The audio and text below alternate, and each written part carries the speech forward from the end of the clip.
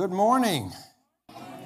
This has a little bit different vibe and feel to it from the last time that I preached, which was the first time. Tyler took a much-needed break this week with his family to the mountains, and he asked me to preach for him this morning, and I was, once again, very grateful and glad to jump in. So I want to ask a question. Have you ever been disappointed? Well, I think we can all say yes to that question, right? It may have been at our 7th birthday, and we really wanted a pony. But unfortunately, our parents didn't get us a pony. Maybe it was at Christmas, and you were really wanting that official Red Ryder carbine action 200-shot range model air rifle with a compass in the stock. But you didn't get it because your mom said, "You'll put your eye out." Many of us are still recovering from the disappointment of the Final Four. Yesterday on the golf course, I was disappointed that I wasn't hitting 300-yard drives and making birdies on every hole. Because you see, disappointment can be about ourselves or from others. It comes when expectations are unmet, which occurs a lot of times because we many times put unrealistic expectations on ourselves and on others. And the higher the expectation, the higher the disappointment when things don't turn out the way we think they should. So what sort of expectations do we have of ourselves and of others as disciples of Christ? Can we maybe set our expectations a little too high sometimes, causing us to miss some really amazing opportunities to experience the presence of God and to be the body of Christ in this world? Let us pray. May the words of my mouth and the meditations of all our hearts be acceptable to you, O Lord, our rock and our Redeemer. Amen. So our scripture reading today, and I apologize, I'm going to have to read this off of my phone because I don't have the right version at home, so we'll do it this way. Our scripture reading, we're going to read both the Old Testament and the New Testament lectionary for today, for Palm Sunday. The Old Testament comes from Psalm 118, verses 1 and 2, and then 19 to the end of the chapter. Give thanks to the Lord because he is good, because his faithful love lasts forever. Let Israel say it, God's faithful love lasts forever. Open the gates of righteousness for me so that I can come in and give thanks to the Lord. This is the Lord's gate. Those who are righteous enter through it. I thank you because you answered me, because you were my saving help. The stone rejected by the builders is now the main foundation stone. This has happened because of the Lord. It is astounding in our sight. This is the day that the Lord acted. We will rejoice and celebrate in it. Lord, please save us. Lord, please let us succeed. The one who enters in the Lord's name is blessed. We bless all of you from the Lord's house. The Lord is God. He has shined a light on us.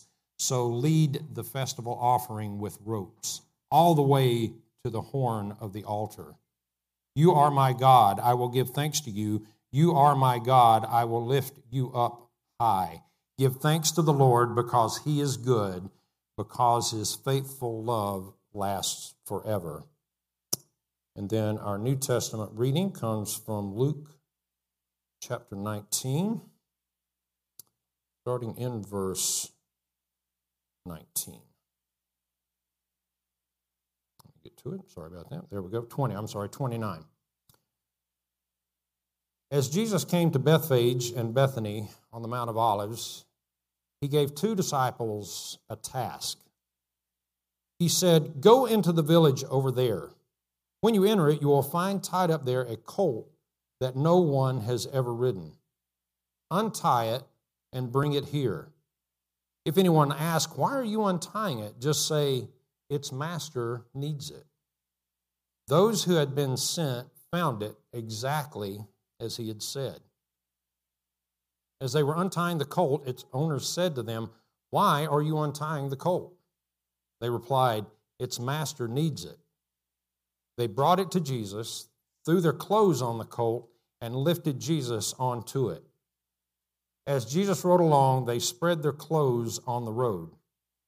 As Jesus approached the road leading down from the Mount of Olives, the whole throng of his disciples began rejoicing. They praised God with a loud voice because of all the mighty things they had seen. They said, "Blessed on the King who comes in the name of the Lord, peace in heaven and glory in the highest heavens." Some of the Pharisees from the crowd said to Jesus, "Teacher, scold your disciples. Tell them to stop." He answered, "I tell you, if they were silent, the stones would shout." This is the word of God for us, the people of God. Thanks be to God. Well, as we know, today is Palm Sunday, as evidenced by the procession of the kids around with palm branches. And we're just a few days away from the crucifixion and Easter. It's the day that we remember Jesus' triumphal entry into Jerusalem. Crowds are cheering and shouting praises to him. They even line the streets with their cloaks, and in some of the other gospel accounts, they lay palm branches on the road, hence the term Palm Sunday. Because we know the rest of the story, we see just how juxtaposed this event is compared to what is about to happen. The event that we read about closely parallels the Old Testament reading from Psalm 118, which is an imagery of a king entering into the city after a glorious battle and victory. The crowd had to be thinking, this is the king that we've long awaited for, the one that has been promised to us by the scriptures and by the prophets. They had for centuries longed to be free of their oppressors and from slavery. They wanted to toss off the bonds of occupation and regain their sovereignty. Their land had been occupied and they had been enslaved time and time again. It started with Egypt. We all know that story. Then there was Babylon and the Medes and the Persians, on and on until we come to the Romans. The people longed for a Messiah, someone who would come and restore peace to Israel and dole out justice to the oppressors. All throughout Scriptures, Messiah was foreshadowed. In Deuteronomy 18:15, Moses promises that God will raise up a prophet like himself.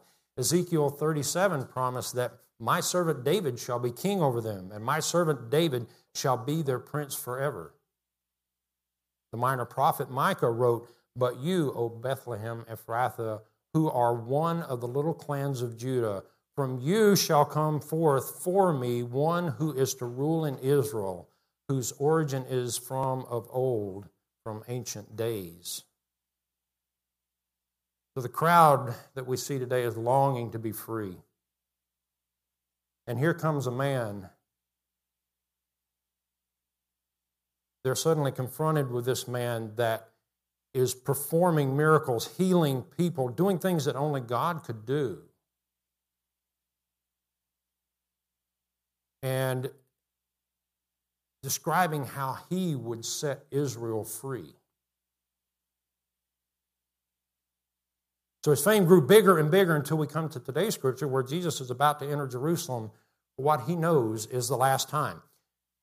And then Jesus makes a rather strange yet simple request. He asks a couple of his disciples to go find a donkey. Now, why a donkey? If this was the conquering king, wouldn't he be riding in on some great stallion with throngs around him, a throng of army around him? Which is much like some people think Pontius Pilate may have been doing at the opposite end of the city at this very moment.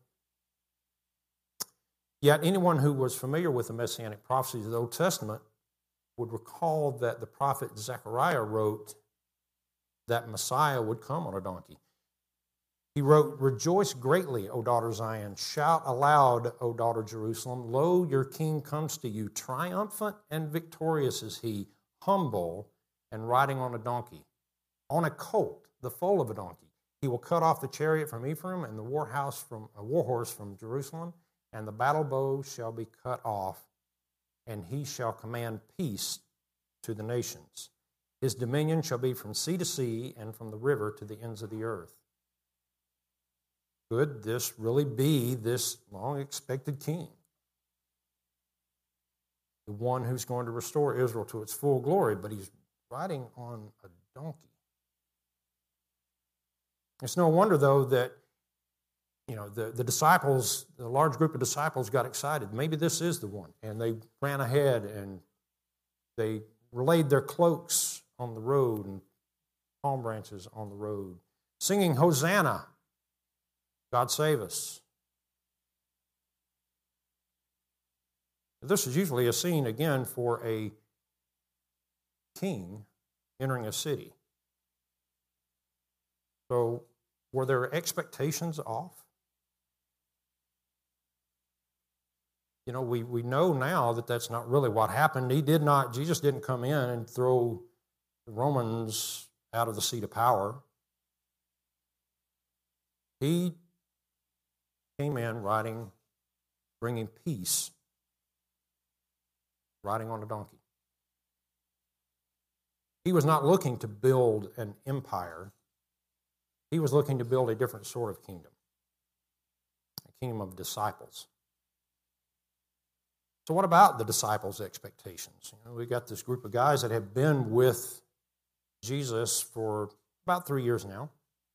They left their families for everything and left their livelihoods, their jobs, their businesses to follow Jesus. Surely they, of all people, would know that who Jesus really is. But as we look in the Gospels, the disciples are seen at times dense, and even reading Mark, you almost get the sense that they're just like bumbling sidekicks. Jesus is constantly telling them, "Guys, you're not getting it. Did you not hear what I said? Hello?" Peter is always gung-ho. He's always engaging his mouth before his brain. Who's guilty of that, right? Amen, oh me. And a few verses earlier, James and John are asking Jesus, "Grant us the right to sit on either side of you, to your left and right," which were seats of power in normal earthly kingdoms. So they were looking and expecting self-glory and empire and just this greatness to suddenly come upon them. They had high expectations of Jesus. But what they got was Jesus riding into Jerusalem on a donkey. They forgot about when Jesus said, "The first shall be last and the last shall be first," and "Blessed are the peacemakers." So the question becomes, do we sometimes set our expectations a little too high of Jesus, of discipleship, of what it means to be a disciple of Christ? Are we expecting, like some people, unfortunately, he's nothing more than fire insurance, a get-out-of-hell-free card, as it were. Others expect Jesus to provide enormous material blessings, things like money and fame and power. Still others expect him to fix all their problems instantly, like some magic therapist, get everything all untied and unwound and figure life out, and everything is suddenly perfect. But that's not who we see Jesus as here in the verses we read. He is coming to bring peace. He is coming to give life that we might have it more abundantly. He is, as he said, the way, the truth, and the life that we all long for. He simply asks that we become his disciples by following his teachings, the core of which is to love God and love others as ourselves. Nothing really spectacular about that, right? You know, it's discipleship is really more than being able to quote Scripture or spout facts about Jesus.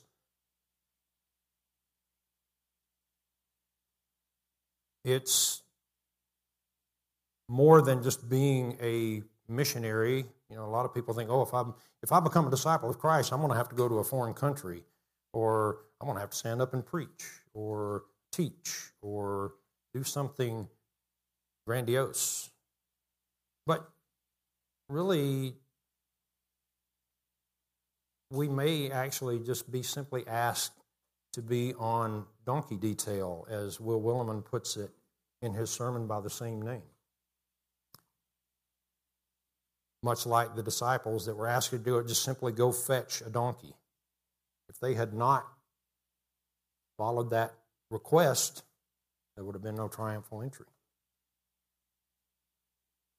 See, discipleship can so often be found in what we might think as the mundane, everyday things we do in life. It can be the simple things that we do for each other. It can be a simple card in the mail to someone who is sick or who's been feeling down or struggling lately. It can be taking a moment to listen to your child or your spouse if they're having a tough time, if they're struggling with something, just simply listening and being there for them. It can be inviting your neighbors over, especially the ones that you may not agree with theologically or politically, or who may not even be Christians, and opening your table up to them. It's all about building and fostering relationships. It's as Caesar Kalinowski describes it, doing life together. So this Palm Sunday, as we come to the close of Lent and in its time of reflection, may we think about our expectations of ourselves as disciples, as well as our expectations of others, but especially of Jesus and what he does for us. May we accept those mundane tasks that come our way in an effort that we might live like family and love like Jesus. Thanks be to God.